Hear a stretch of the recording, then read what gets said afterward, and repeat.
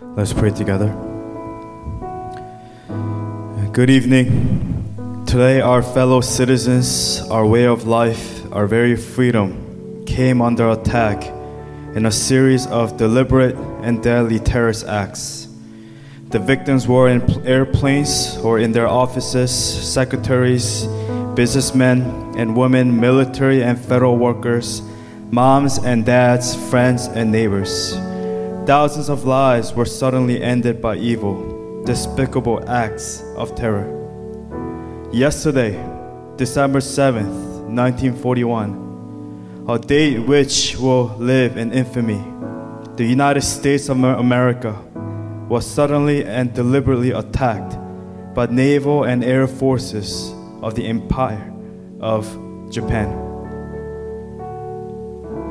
Lord, even after 20 years and 80 years later,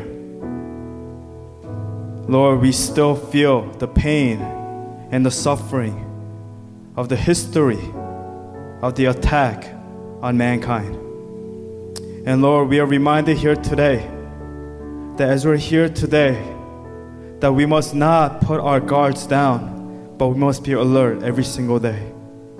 Just like Satan, he comes and he attacks, not just in our minds and in our hearts, but outside.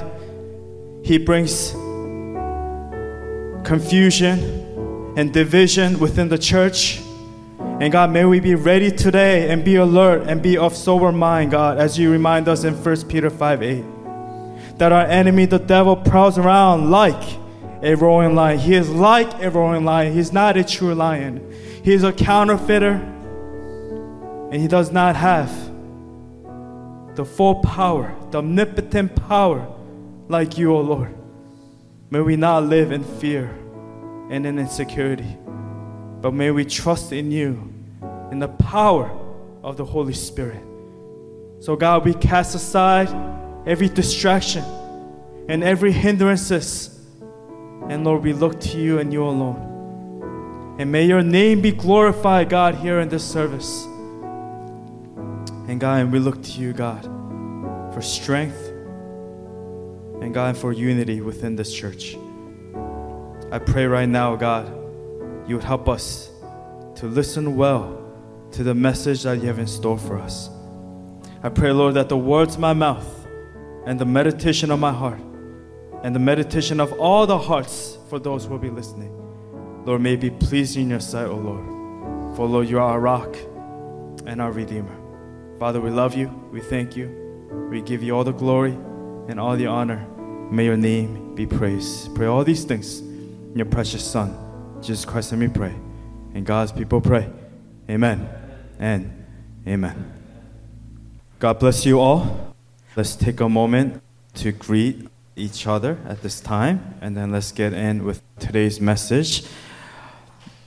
We are continuing on with our Authentic Christianity series, and the title of today's message is called Saul and the Witch, the Death of Saul. Saul and the Witch, the Death of Saul.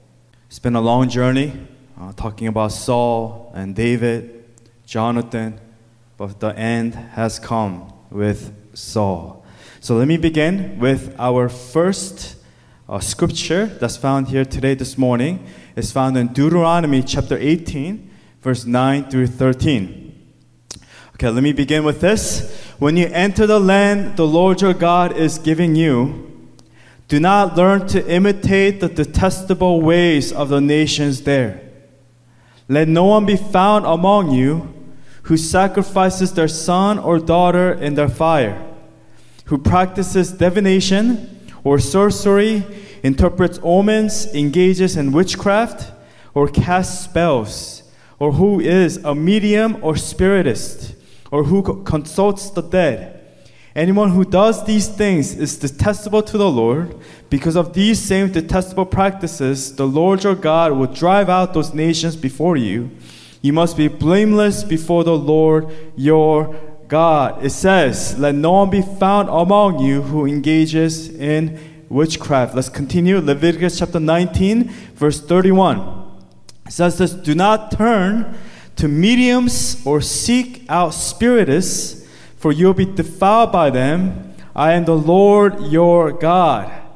Leviticus chapter 20 verse 6, it says, I will set my face against anyone who turns to mediums and spiritists to prostitute themselves by following them, and I will cut them off from their people. Leviticus chapter 20 verse 27 says this, a man or woman who is a medium or spiritist among you must be put to death. Can we turn to our neighbor and say death? You are to stone them. Their blood will be on their own heads. Amen. I want to talk to you real quick about the word occult. The occult definition means sorcerers, sorceress, mediums, Wiccans, witchery, fortune tellers, voodooism, magic, black art, white magic, Ouija boards, tarot cards, conversing with the dead, grave soaking that a lot of Christians are practicing, fortune telling, mumbo jumbo, abracadabra, all the magic, all the things, they fall under the occult. And the Bible here is very clear that you must stay clear away from these evil satanic acts. I'll say it again. These are evil satanic acts. Do not be consumed by them. It reminds us through Deuteronomy, through the book of Leviticus. It reminds us over and over and over again. Do not be defiled by these acts.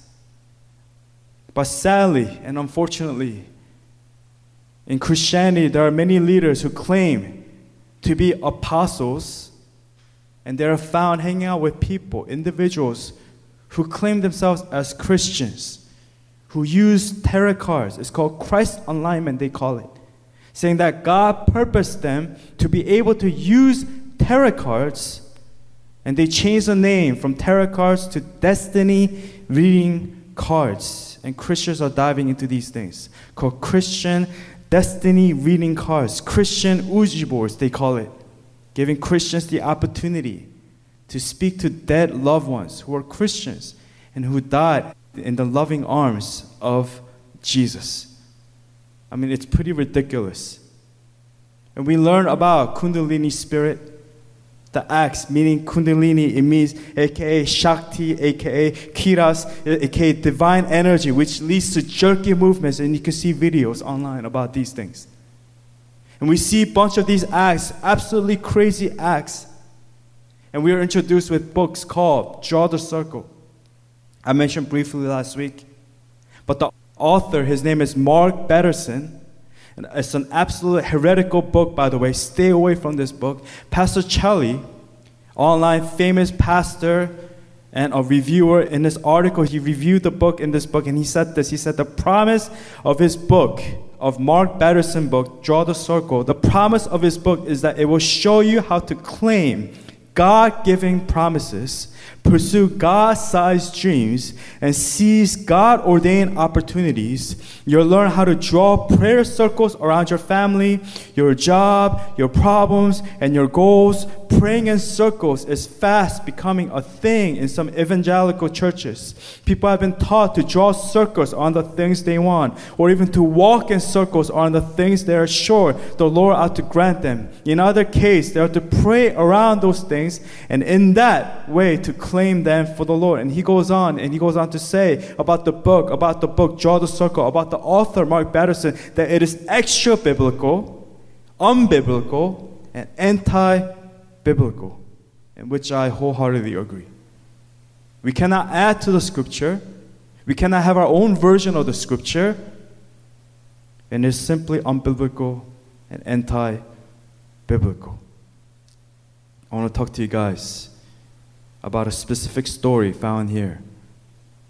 That a lot of people just pass over, a lot of pastors pass over this story. But this is a very important story, because literally right after this, Saul dies. And it's a story of Saul and the witch from Endor, and the death of Saul. Let's all turn to 1 Samuel chapter 28. I'm going to read from verse 3 to 25. And the title says this: Saul and medium at Endor. Medium means a spiritist a witch. That's what it means. Someone who taps into the supernatural, who speaks to the spirits. Verse 3 says this, Now Samuel was dead, and all Israel had mourned for him and buried him in his own town of Ramah. Saul had expelled the mediums and spiritists from the land. It was forbidden to have spiritists and mediums in the land of Israel. It was forbidden. You would have to stone them and kill them. You need to get them out of the land. Verse 4 says, The Philistines assembled and came and set up camp at Shunem, while Saul gathered all Israel and set up camp at Gilboa. When Saul saw the Philistine army, he was afraid. Terror filled his heart. Verse 6, he inquired of the Lord, but the Lord did not answer him by dream or Urim or prophets. Saul then said to his attendants, Find me a woman who is a medium, so I may go and inquire of her. There is one in Endor, they said. So Saul disguised himself, putting on other clothes, and at night he and 2 men went to the woman. Consult a spirit for me, he said, and bring up for me the one I name. Verse 9, but the woman said to him, Surely you know what Saul has done. He has cut off the mediums and spiritists from the land. Why have you set a trap for my life to bring about my death? She thinks this is a setup. Verse 10, Saul swore to her by the Lord, As surely as the Lord lives, you will not be punished for this. Then the woman asked, Whom shall I bring up for you? Bring up Samuel, he said. When the woman saw Samuel, she cried out at the top of her voice and said to Saul, Why have you deceived me? You are Saul. The king said to her, Don't be afraid. What do you see? The woman said, I see a ghostly figure coming up out of the earth. And who is this figure? Verse 14, what does he look like? He asked. An old man wearing a robe is coming up, she said. Then Saul knew it was Samuel. And he bowed down and prostrated himself with his face to the ground. Verse 15, Samuel said to Saul, Why have you disturbed me by bringing me up? I am in great distress, Saul said. The Philistines are fighting against me, and God has departed from me. He no longer answers me, either by prophets or by dreams. So I have called on you to tell me what to do. Samuel said, Why do you consult me, now that the Lord has departed from you and become your enemy? The Lord has done what he predicted through me. The Lord has torn the kingdom out of your hands and given it to one of your neighbors, to David. Because you did not obey the Lord or carry out his fierce wrath against the Amalekites, the Lord has done this to you today. The Lord will deliver both Israel and you into the hands of the Philistines, and tomorrow you and your sons will be with me. The Lord will also give the army of Israel into the hands of the Philistines. Immediately Saul fell full length on the ground, filled with fear because of Samuel's words. His strength was gone, for he had eaten nothing all that day and all that night. When the woman came to Saul and saw that he was greatly shaken, she said, Look, your servant has obeyed you. I took my life in my hands and did what you told me to do. Now please, listen to your servant and let me give you some food so you may eat and have the strength to go on your way. He refused and said, I will not eat. But his men joined the woman in urging him, and he listened to them. He got up from the ground and sat on the couch. The woman had a fattened calf at the house, which she butchered at once. She took some flour, kneaded it, and baked bread without yeast. Then she set it before Saul and his men, and they ate. That same night, they got up and left. What an interesting story here.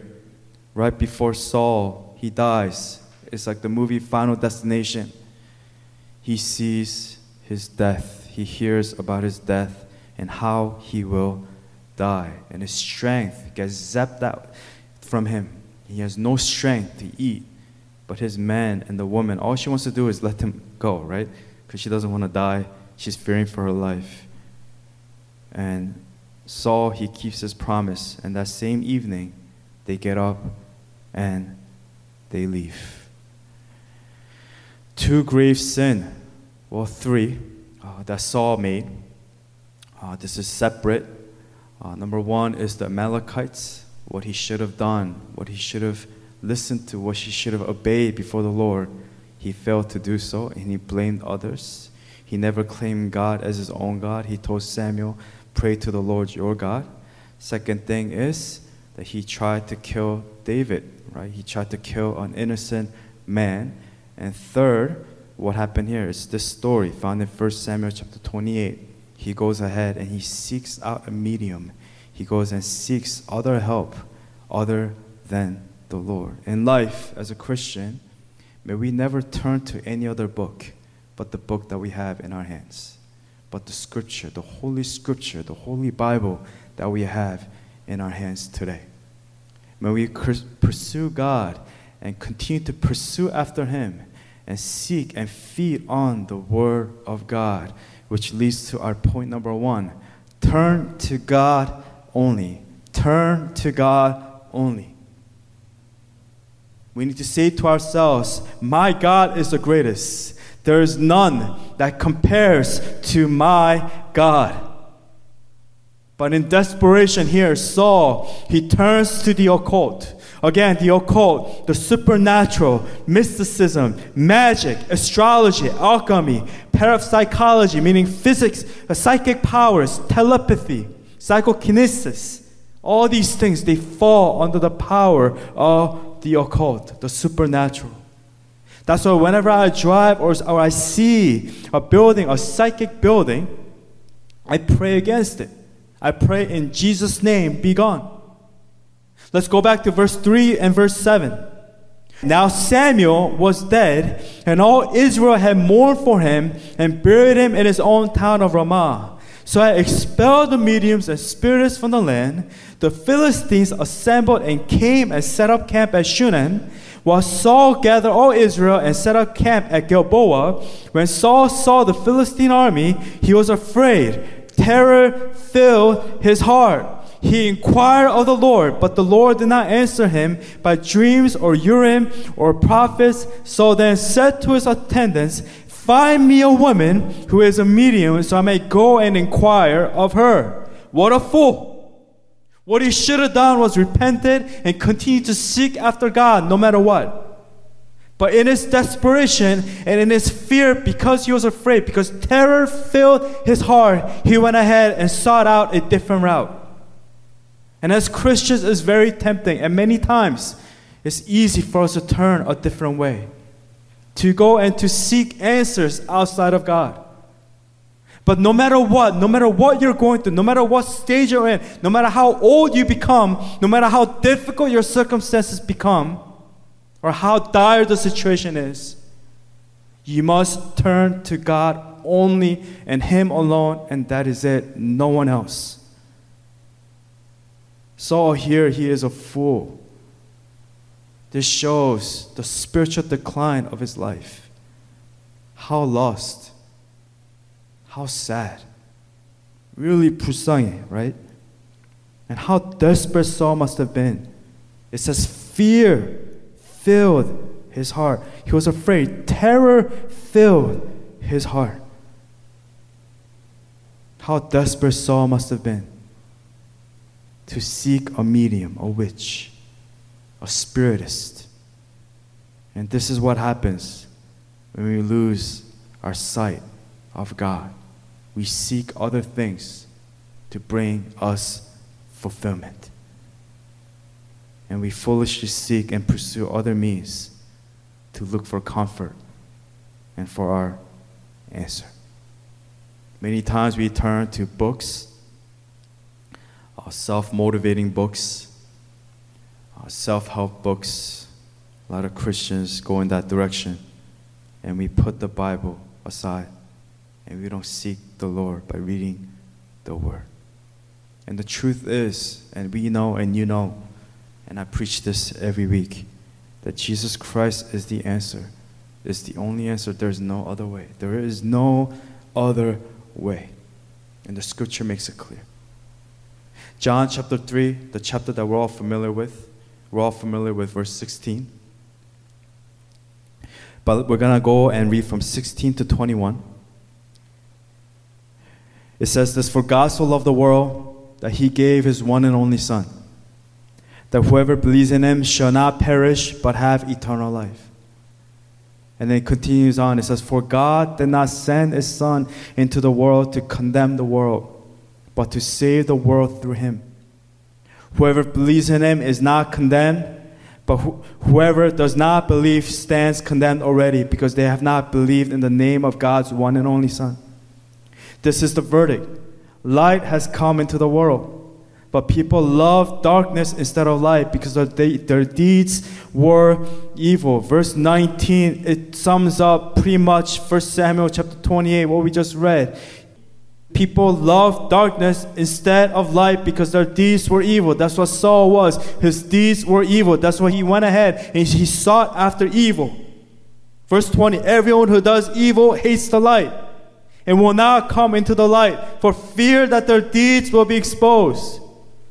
But whoever lives by the truth comes into the light, so that it may be seen plainly that what they have done has been done in the sight of God."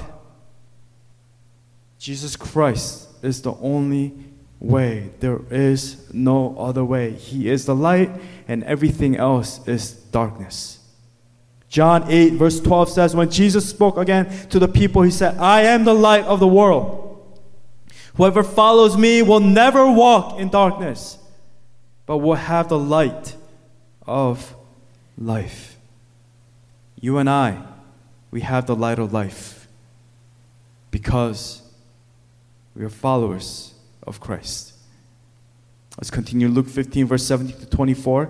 "When he came to his senses, he said, 'How many of my father's hired servants have food to spare, and here I am starving to death?'" Do you know what this one is about? It's about the prodigal son. The prodigal son, out of his rebellion and his pride, he ran away from God. He ran away from his father. It's an analogy, a picture of us and God. And Saul, he ran away from God. But all he had to do was continue to seek after God and repent. That's why in this parable, it says, when he came to his senses, he said, "How many of my father's hired servants have food to spare? And here I am, starving to death. I will set out and go back to my father and say to him, 'Father, I have sinned against heaven and against you. I am no longer worthy to be called your son.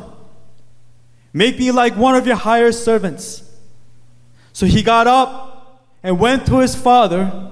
But while he was still a long way off, his father saw him, was filled with compassion for him. He ran to his son, threw his arms around him, and kissed him." That, my friends, is a picture of us and God. The son said to him, "Father, I've sinned against heaven and against you. I am no longer worthy to be called your son." But the father said to his servants, "Quick, bring the best robe and put it on him. Put a ring on his finger and sandals on his feet. Bring the fattened calf and kill it. Let's have a feast and celebrate. For this son of mine was dead and is alive again. He was lost and is found." So they began to celebrate. Amen. God is the only way. Only God can rescue us. Only God can save us. And when we run to him and we turn to him, he will see us with compassion, and he sees us from afar. And he sees us and he loves us and he restores us. He restores us to our rightful place as a child of God. The devil wants us to be lost. The devil wants us to seek any other ways, any other methods but him, but God. But we as Christians, as followers of Christ, you must pursue God and him alone and no one else. Amen?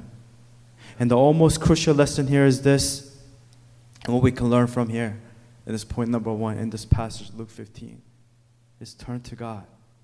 Turn to God only before it's too late. And it is never too late until you take your final breath. Turn to Him. Turn to God before it's too late. I mean, what's sad here is that Saul, even after he's given this warning, he just does nothing. He doesn't even want to eat. He loses all of his energy. What he should have done was go on his knees and repent right in that very moment, but he didn't even have the conviction or the energy to do so. The point of no return.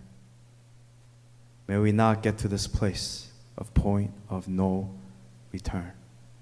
Blaspheming against the Holy Spirit, where our heart has calloused and hardened to the point that we no longer pursue God.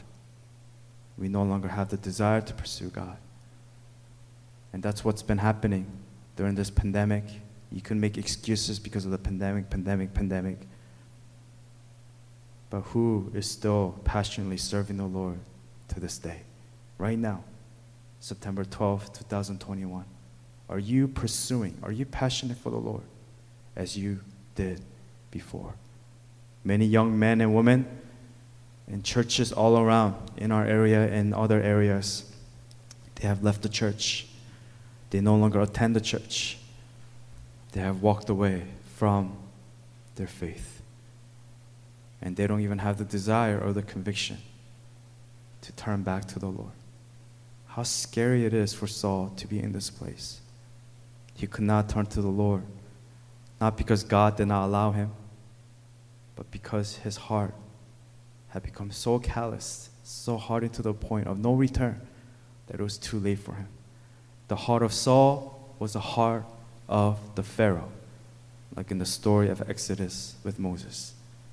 It says God hardened his heart, but really, his heart was too hardened. Even after all the 10 miracles, he still could not see who God was. Saul still could not see. He was still using God as a magical genie. May we never use God, but when we turn to Him, like the story here in Luke 15 of the prodigal son, turn to Him. You have to get up. He got up, it says in verse 20. So he got up and went to his father. Come to your senses now before it's too late. Come to your senses now before it's too late. Leading to our point number 2 and our last point here for today's message is all other paths lead to spiritual death. All other paths lead to spiritual death.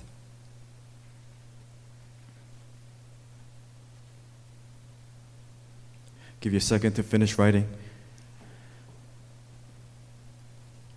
We'll go to our next passage, Proverbs chapter 14, verse 12. It says this: there is a way that appears to be right, but in the end, it leads to death. And that was the path that Saul was on to his death. Spiritual death, physical death. Death he could not escape. Let's go to 1 Samuel chapter 31. We're continuing on. So we went from chapter 28, and we're going to chapter 31, verse 1 through 6. And the title says, Saul takes his life. Let's begin with verse 1. Now the Philistines fought against Israel. The Israelites fled before them, and many fell dead on Mount Gilboa.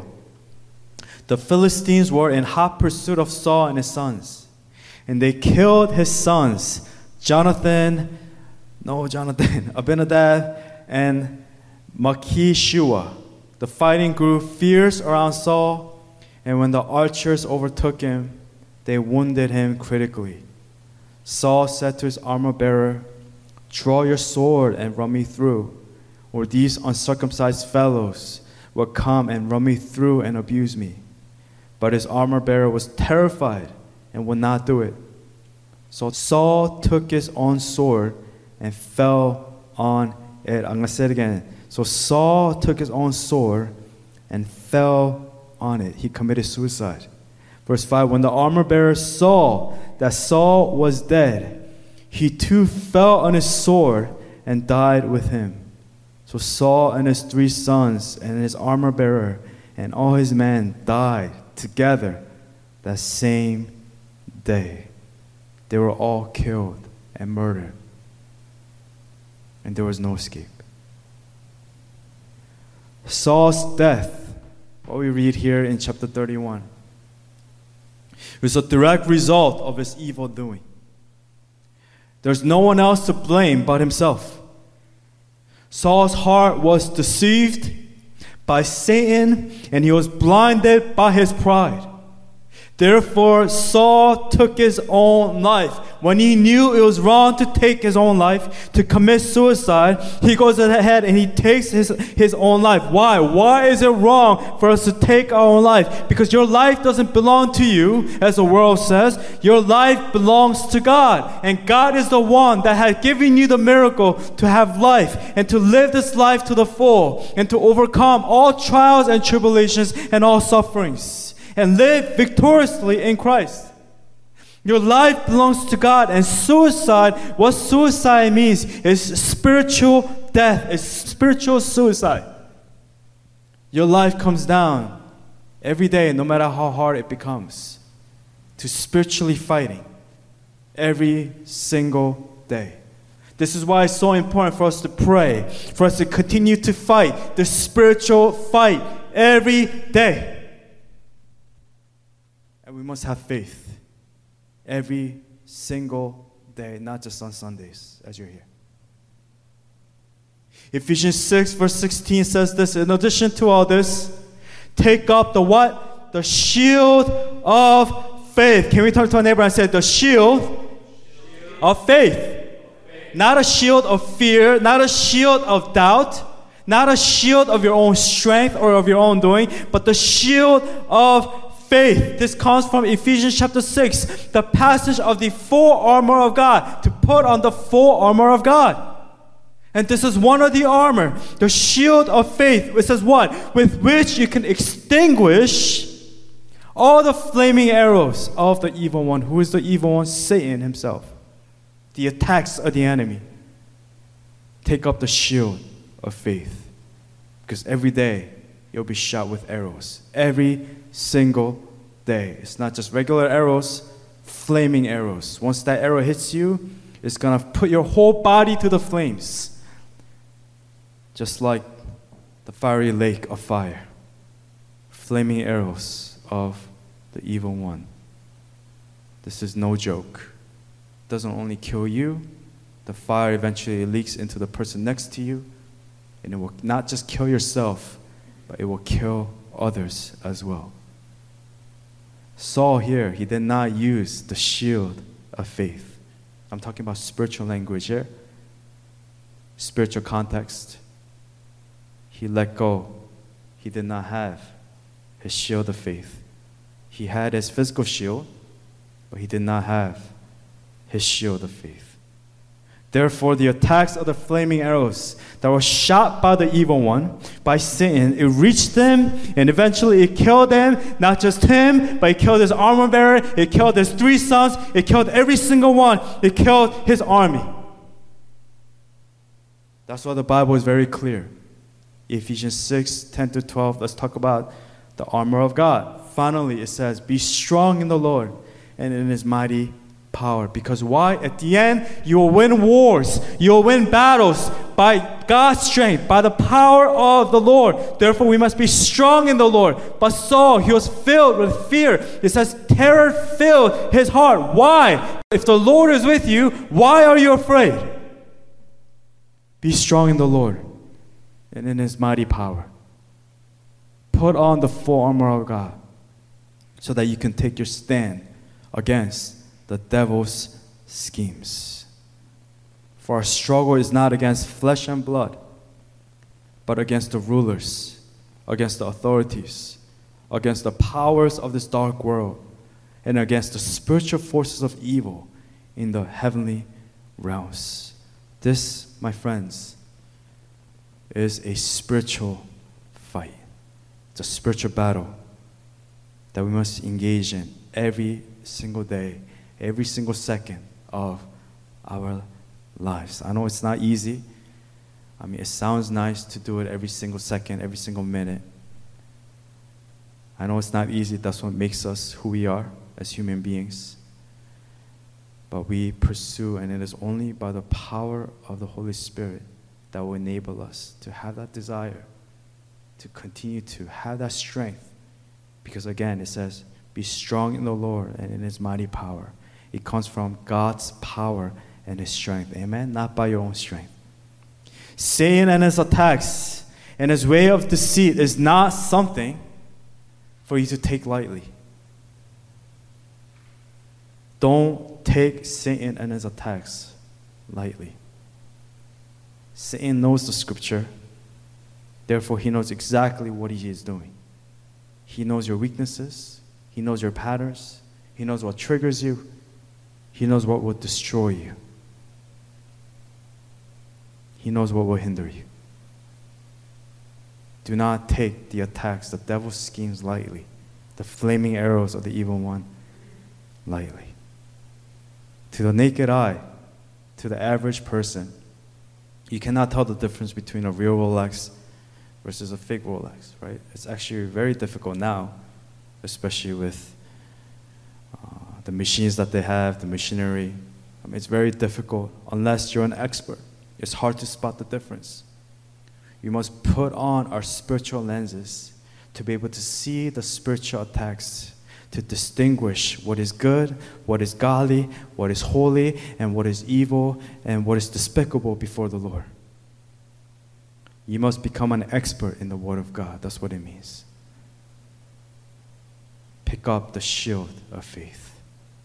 The shield of faith. Right? It says the helmet of salvation, the breastplate of righteousness, the sword as the Word of God. And we must put on everything, our feet ready for the readiness of the gospel. Be ready at all times, it says, the full armor of God. Satan and his attacks and his way of deceit is not something for us to take lightly. He knows the scripture. He knows you. He knows exactly what triggers you. He knows what he is doing. He is also the prince of this world, the Bible says. He is the ruler of this world that we live in. The Bible says he masquerades himself as an angel of light, pretending, using and influencing people every single day to use them for his own bidding, to blind them for his purposes. And Satan uses, so point A, worldly schemes. So point B, false teachers, worldly schemes. He uses numerous false religions, cults, mediums, spiritists to go ahead and to blind the people from being able to see the truth of God. Saul, he was blinded by Satan himself. He was blinded by his own pride. Satan uses worldly schemes, and he uses false teachers. And Satan loves false teachers. Right? They're his favorite generals to commit his evil biddings, to teach his false teachings to the lost, to the people who are blind. Having them believe that the Rolex that you have is the real Rolex, when in turn it's the fakest Rolex. And we're pretending, going to church, pretending we are real Christians, when in turn we're living this fake life. 2 Corinthians 11:13-15 says this, for such people are false apostles, deceitful workers, masquerading as apostles of Christ. And no wonder, for Satan himself masquerades as an angel of light. It is not surprising then if his servants also masquerade as servants of righteousness. Their end will be what their actions deserve. What is their end? The end is death. Just like Saul. It's death and death in itself, and there is no escape. John 10:10 says this, the thief comes only to steal, kill, and destroy. I have come that they may have life and have it to the full. Yes, I'm aware that this passage is not talking about the devil. It's talking about the Pharisees. It's talking about the false teachers. A lot of people take this passage and say it's the devil. But in a way it is, because who influences these evil people to steal, kill, and destroy? It's Satan himself. We just read in 1 Corinthians 11. What did Paul teach us? That these false apostles, these deceitful workers, these are human beings, physical people. They masquerade themselves as apostles of Christ. And no wonder. Why? Because their father, their leader, Satan himself, he masquerades himself as an angel of light. So it's not surprising. Paul's like, I'm not surprised. Of course it is. Verse 15, it is not surprising then if his servants also masquerade as servants of righteousness. Their end will be what their actions deserve. So when Jesus says the thief comes only to steal, kill, and destroy, yes, he's talking about the Pharisees. Yes, he's talking about the false leaders and the teachers, but he's talking about Satan himself. Because Satan is the one that sets the standard of their evil acts. I have come that they may have life and have it to the full. Many false teachers, a lot of worldly schemes that the devil uses to blind the people. And these men and women are used as Satan's instruments who are full of evil to do his biddings. In the end, it is not, we cannot say, I want to take some ownership here. The devil made me do it. I mean, it's a mix of everything. A mix of your pride, your rebellion, your rebellious heart, your hardened heart, your disobedience before God during the week or even on Sundays, our lack of going on our knees and seeking after Him, praying to Him, reading the Scripture, allowing the worldly desires and the worldly pursuits and the worldly dreams to become our treasure. The devil is behind all of that. But in the end, we cannot blame and say the devil made me do it. Instead, it is, I have allowed my sinful nature and its worldly treasures and pursuits to consume my very life and to blind me. If you're not filled with the Holy Spirit, you cannot see the flaming arrows. You cannot extinguish the flaming arrows. How are you able to discern what is right and what is wrong? You must stand before the Lord. Turn to Him only, and all other paths lead to spiritual death. And when we live this way, when we live in our sinful nature, when we live under the world, the realm of the world, which Satan is the prince of this world, and his worldly treasures and his worldly pursuits, we fall under the enemy's schemes, the lies and the traps, and eventually to my spiritual death.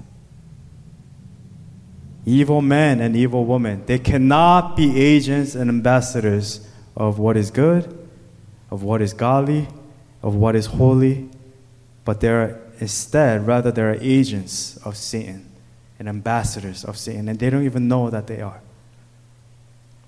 They can no longer be agents and ambassadors for light, for holiness, for righteousness, for what is pure. But rather they become agents of sin, the prince of darkness, the evil one, the liar, the killer, the counterfeiter, the rebellious one. He is the rebellious one because he is the one that started it all, the fall. And in the end, Adam, he was fully equipped, but yet he put his guard down. He was not alert, and he was not of sober mind. It says he was right there when Satan was tricking him, tricking her, tricking Eve into eating the fruit. And he stood there doing nothing. 1 Peter 5:8 says this, Memorize this scripture. Okay, memorize this. Know it in your heart. This is one of the passages that we must know. Be alert and of sober mind. Your enemy, the devil, prowls around like a roaring lion, looking for someone to devour. You read this and you're like, "Ooh, scary. Lion, oh no." But he is like a roaring lion. It's like a doggy that you see that wears like a lion costume. It's cute. It's not scary at all. He is like a roaring lion, looking for someone to devour. Yes, Satan is strong. Yes, the temptation is strong. The desires and the pursuit of this world is strong. But may we never forget.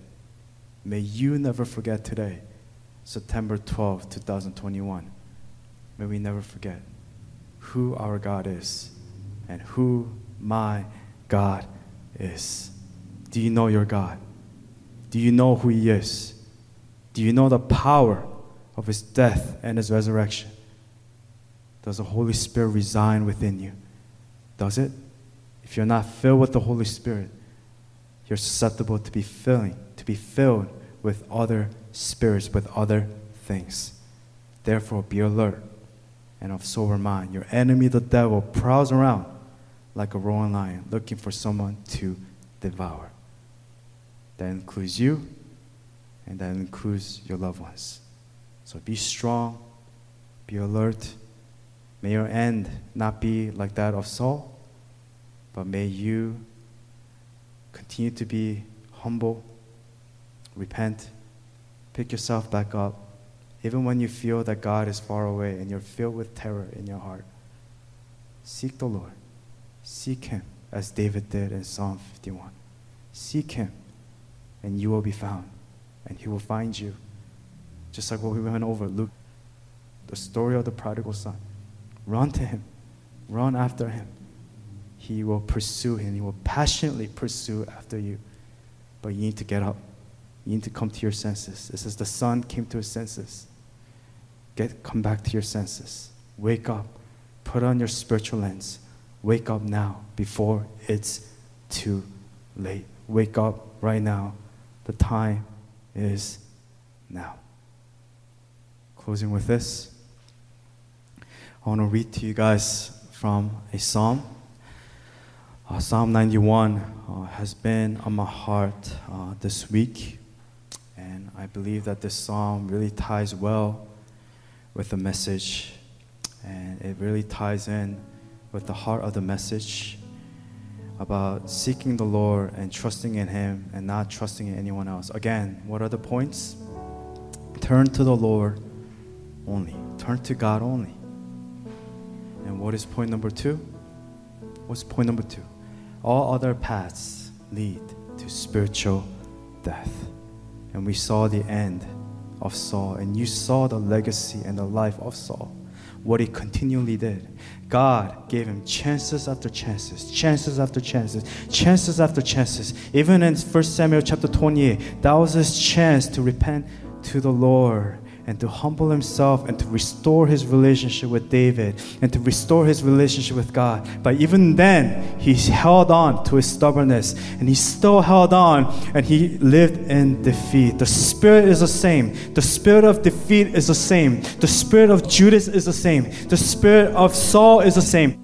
The spirit of the Pharaoh is the same. It's a spirit of no return. You get to a point of no return. You get to a point where you're so far off. We blaspheme the Holy Spirit. There is no conviction of sin, and there's no heart of repentance. There's no heart of humility, and therefore when we don't even have the desire to turn to the Lord. Right now is a time, in the time that we're living in. Right now, this is a very crucial time in history and season where many Christians are leaving their faith. Many Christians are walking away from their faith, maybe because they didn't have faith in the beginning. Maybe they went to church just to play church, just for the fellowship, just for the friendships. But that is not why we go to church. We go to church because we love the Lord, and the Lord loves us because He redeemed you and He saved you. Because of His death and His resurrection, you and and I have life and life to the full. And therefore your life, it doesn't belong to you. It is not our decision to end our life and to say when it is done, God, my life is my destiny. I do what I want. But it's according to your timing, God. And right now, God, it is difficult, but I will trust in you and I will hold on to you and I will seek you with all my heart, soul, mind, and strength, Lord. Don't give up. It's not too late. Never too late.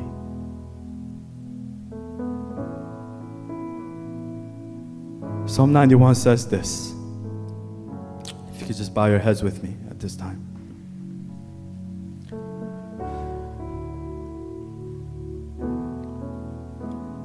Whoever dwells in the shelter of the Most High will rest in the shadow of the Almighty. I will say to the Lord, He is my refuge and my fortress, my God in whom I trust. Surely He will save you from the fowler's snare and from the deadly pestilence.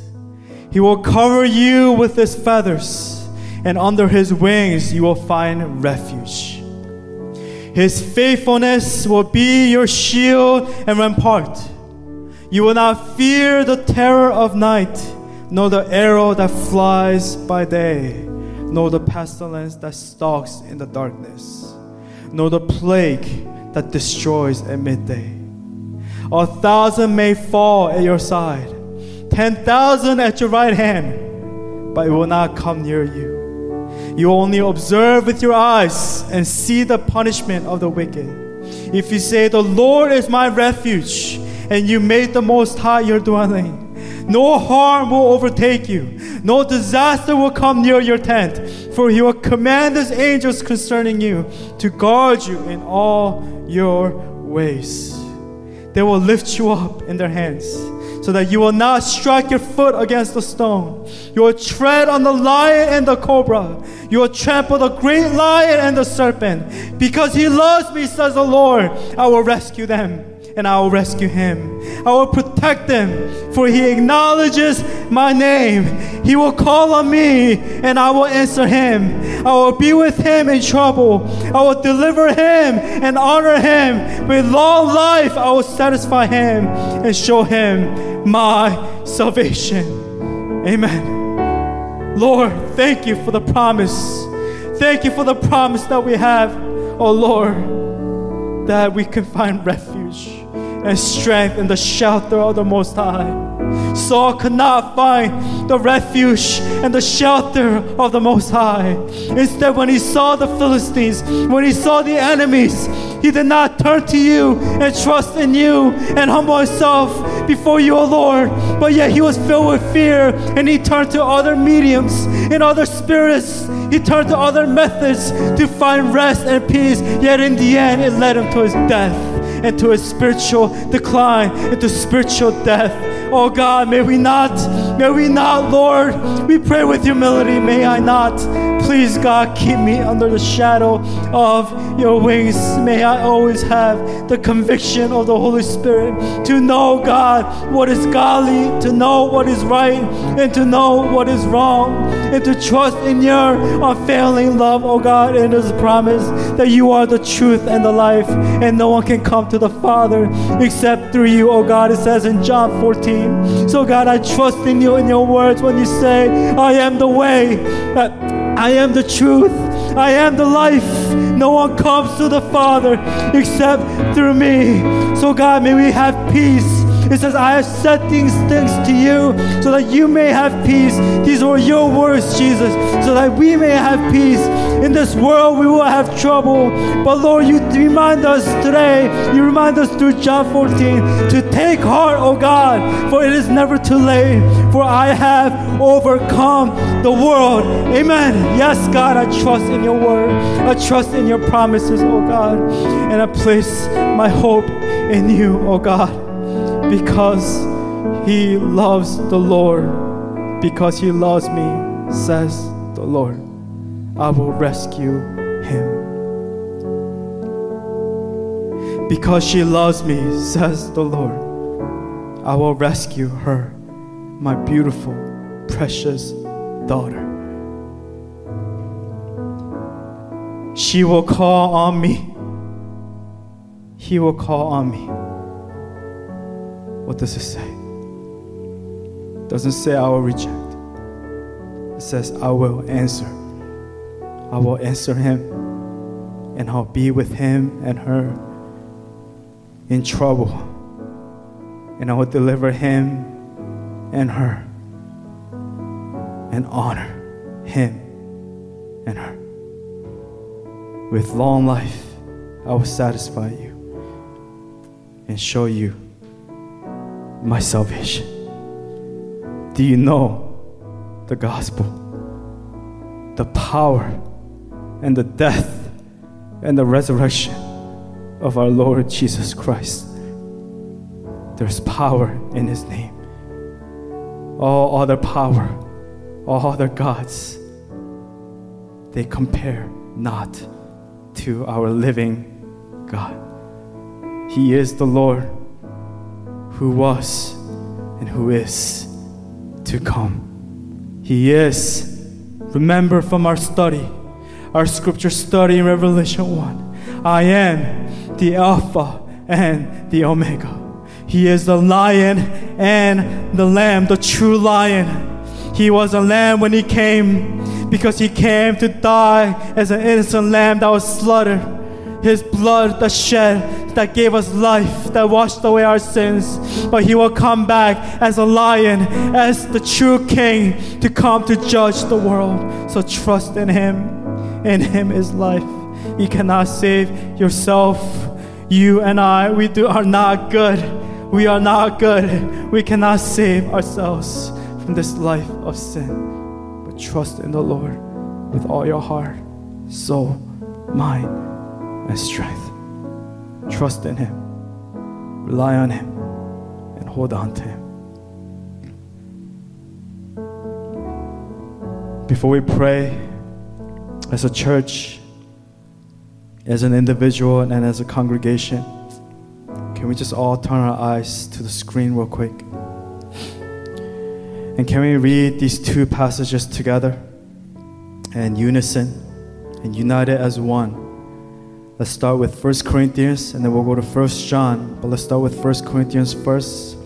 And let's make this our declaration of faith before the Lord, and say it with courage and with confidence. Amen. Okay, let's read together. Ready? 1, 2, 3. But thanks be to God. He gives us the victory through our Lord Jesus Christ. May that sink in for a second.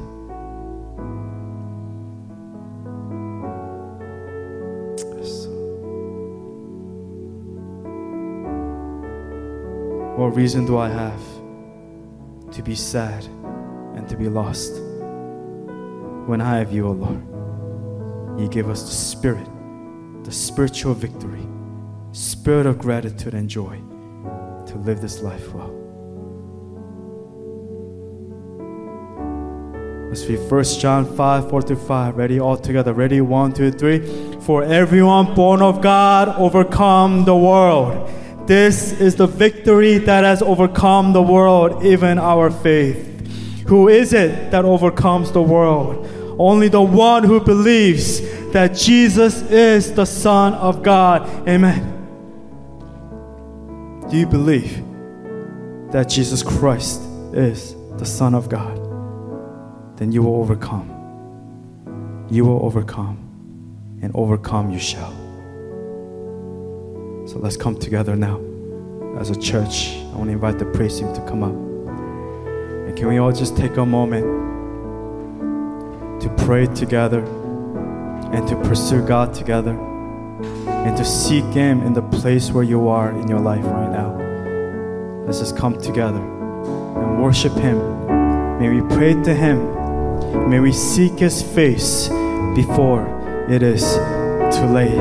May we find him while he may be found. May we hide in the shadow and in the shelter of the Most High. Let us pray together.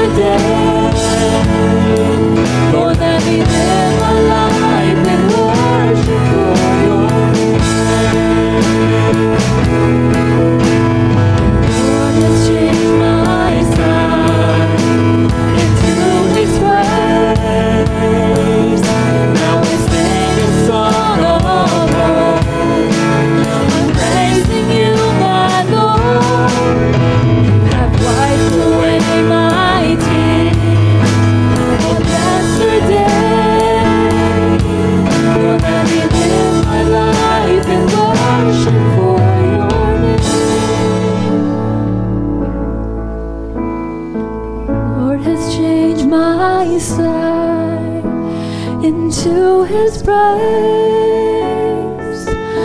Now I sing a song of hope. I'm praising you, my Lord. You have wiped away my tears of yesterday.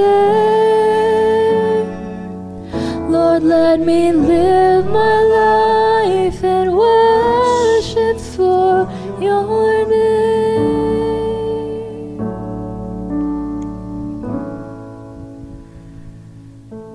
Just like the word says, God, exhausting life has deprived us from your grace. Lord, forgive us for placing our hearts on things that fade. Lord, all the fruitless things that distracts us, Lord, from you, the main one. May we turn to the Lord, turn to God only. Lord, we lived a life missing of your grace. May we not try to overcome by our own strength, by our own good deeds, but may we surrender and trust in you and you alone. So God, we make that declaration today. Now we live this life, the life that you have given us. We live the life to look upon the one who's holding us. When our life was hopeless beyond death, the one who saved me, and his name is Jesus. So God, we trust in you today. Remember the words of Psalm 91, that whoever dwells in the shelter of the Most High will rest in the shadow of the Almighty. You will not fear the terror of the night, nor the arrow that flies by night.